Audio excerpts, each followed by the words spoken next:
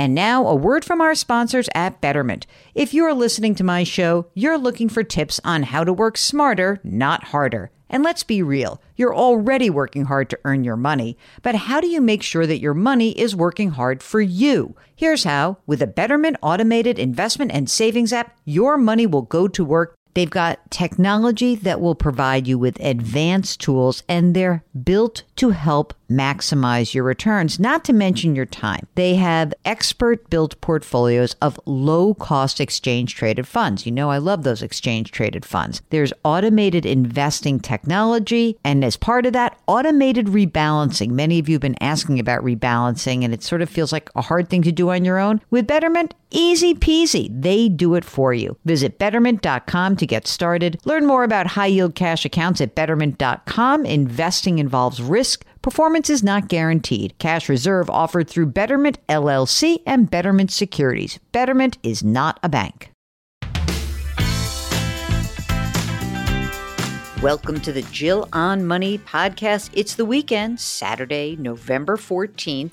And Mark and I were thinking a lot about the student loan crisis in the U.S. I know we are in this forbearance period where if you have a federal student loan, you don't have to pay any interest on it. It's 0%, and you don't have to make a payment through the end of this year.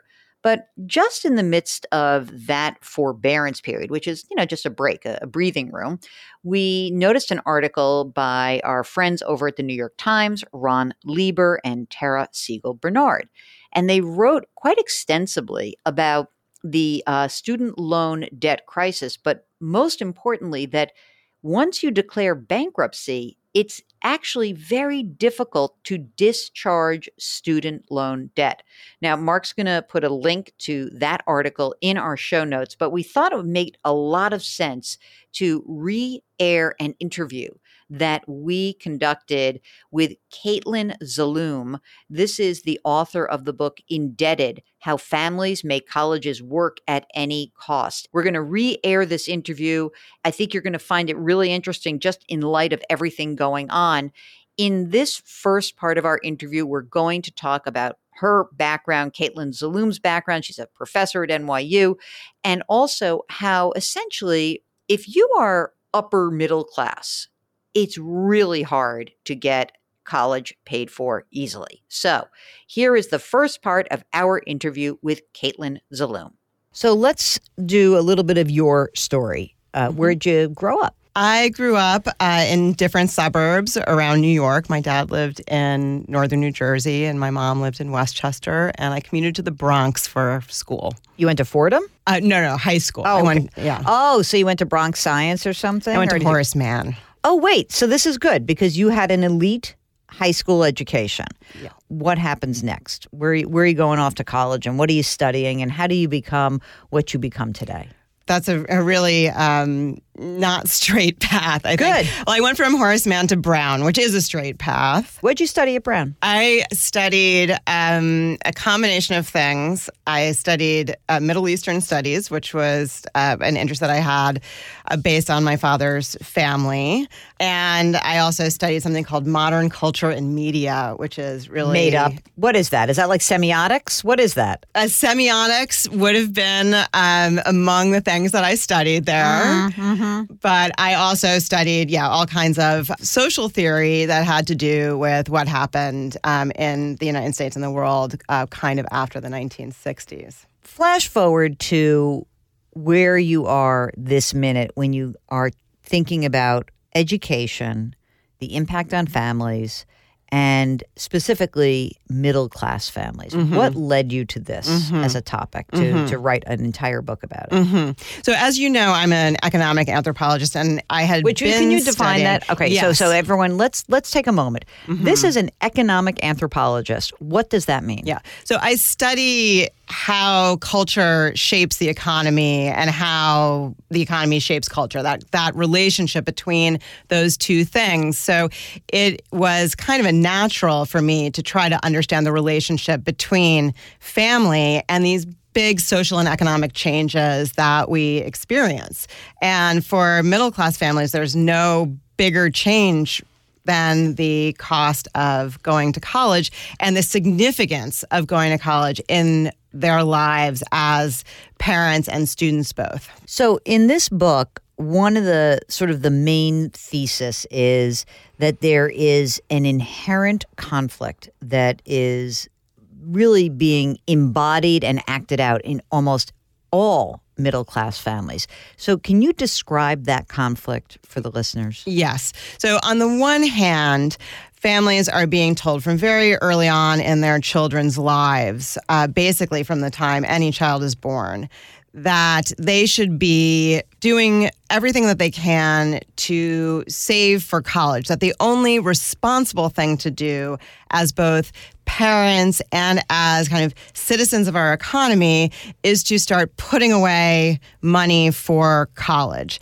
At the same time, parents are being told that, in fact, they have to spend. They have to spend in order to get their kids into a good school district. So they have to pay as much rent as they can. They have to buy as much house as they can in the best school district as they can. And all the activities that are going to make you into a well-rounded, resume-built student who's going to apply to the best school you can get into. All of that, those things are expensive. Absolutely, they're expensive. And even that, what you're mentioning, has a dual character to it. So on the one hand, it is for resume building. On the other hand, it's because parents actually want their kid to be well-rounded people, to participate in the full range of possibilities of their lives, including things like sports and arts. I don't feel like in my time, as a late 80s graduate of college, that this conflict was being, I don't know, I mean, it was probably always there, but it feels like it's just gotten worse and worse. And in the book, you say that it's the early 80s where this idea of like, you shouldn't rely on anyone else and that this is going to be important. That the pre-80s, it was like the government's going to help you out. And then post-1980, we're talking about you're on your own. Mm-hmm. And that shift is somewhat political, but it has now turned into families. Where do you see the escalation of that conflict really beginning, and when does it get a little bit, maybe does it seem to get away from us a bit? I think you're right that it starts kind of in the 1980s and then really, really ramps up in the 1990s. So it's not only that it starts under the Reagan administration, but it also continues through the Clintons and until today. So it's a bit of a bipartisan consensus, I suppose. The issue is really that in the 1980s and 1990s, there was a real shift in the way that politicians, policy experts, and others began to think about what college meant. So in that time period, there was a very strong movement to reframe college as an asset, a private good that students would benefit from in terms of their income. And because college meant elevated income later on, those policy experts and politicians began to think of paying for college also as a private matter, something that should be borne by the students and their families privately. And this is when the expansion of the loan system really began. This paragraph really resonated with me. You said that there are tensions between the sacred responsibilities that parents feel towards their children and the cultural expectations of fiscal prudence that financial advisors, lenders, and policy makers prescribe. And I felt a little bit as I was reading this book. So I'm a former investment advisor, certified financial planner. And it's not that I used to say, oh, you should save money for college at any cost, because I always felt like parents should come first. But I always struggled because parents would actually not feel comfortable with the advice that I was offering. And that's really what my takeaway was, being in the business of giving advice, is that when you say, Kate, you know what? I get that you want to save for college. You can't. And that they're walking out of that office and they're like, I have to. Mm-hmm. What is that have to? Mm-hmm. Why do they feel like they have to? Mm-hmm. So parents feel like they have to save for college because it is going to be so expensive, and they also don't even know how expensive it is going to be. And this is one of the very strange things about the system that we have set up right now. So we have colleges and universities that will cost them at minimum, on average, $25,000. That would be an average cost of attendance for a public university per year. Yeah. Okay. And I think that it's important when we throw out that number also to remind ourselves that the median income in this country is like $63,000 a year. Right. The middle class, as you define it, is not, the Pew Research quintile thing. You're basically saying if you make more than $50,000, you don't qualify for a lot of the grants that are out there, right? That's right, yeah. I was wondering what you think is the upper end of that band, because I think that people are often surprised when they are going through the college experience and they'll say, I live in New York, or I live in a burb, and I live in California, or I live in Ohio, and I make good money. I make $200,000 a year. Mm-hmm. That's a lot of money, maybe more in Ohio than on the coast, right? Yes, absolutely. But if you make $200,000 a year as a married couple, can you explain what kind of aid, financial aid, you might be able to get as that family? A family of four, let's make it up. What does that look like for most people? So there is that possibility for a high-earning family to get aid, but we might want to ask what that aid does within any college or university's ability to support students who might really need it. I guess I would also point out that if you're making $200,000, you might actually just be able to pay cash.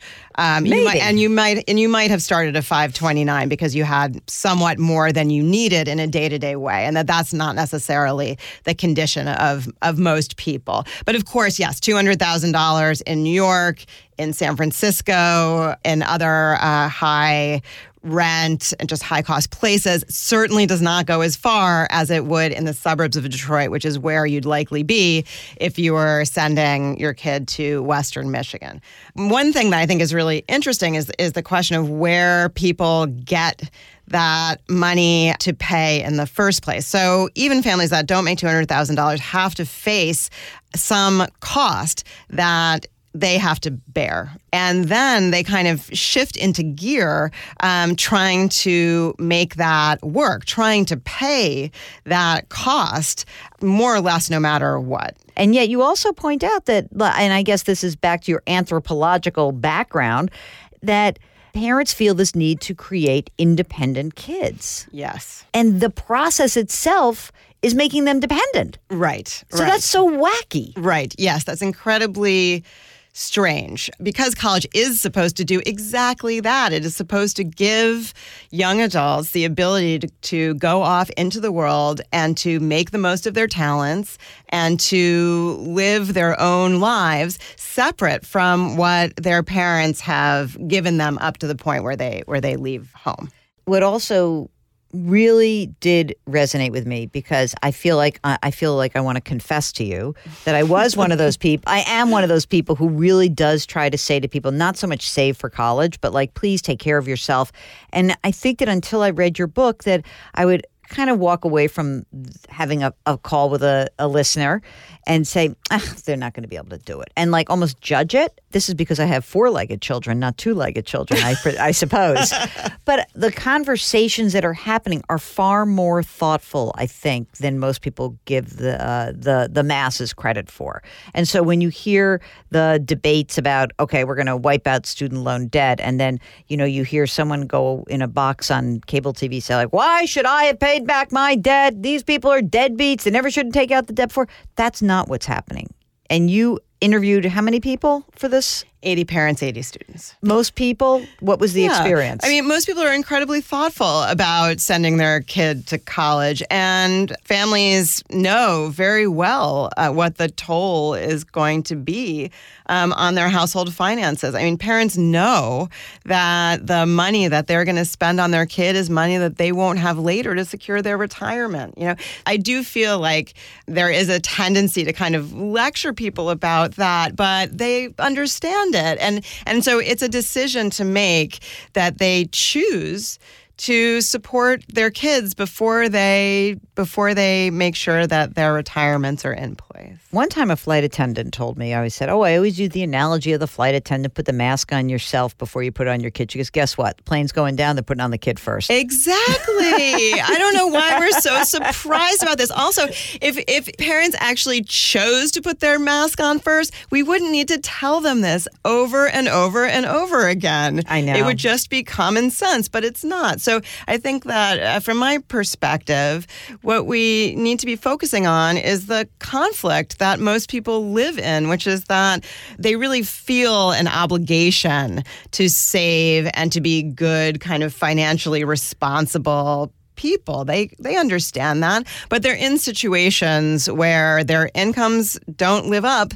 to the commitments that they have to their kids. All right, so tomorrow we're going to air part 2. If this interview starts to jog some questions out of the recesses of your brain, do not hesitate to send us an email. Our address is askjill@jillonmoney.com, askjill@jillonmoney.com. And of course, if you're on our website, you will find all sorts of great stuff there, including our free weekly newsletter. You should definitely get that, okay? All right, don't forget, wash your hands, wear your masks, maintain that physical distancing. Stay outside as much as you can, okay? That's really the main message. Put your hands metaphorically on someone's back and do something nice for somebody. We'll talk to you tomorrow.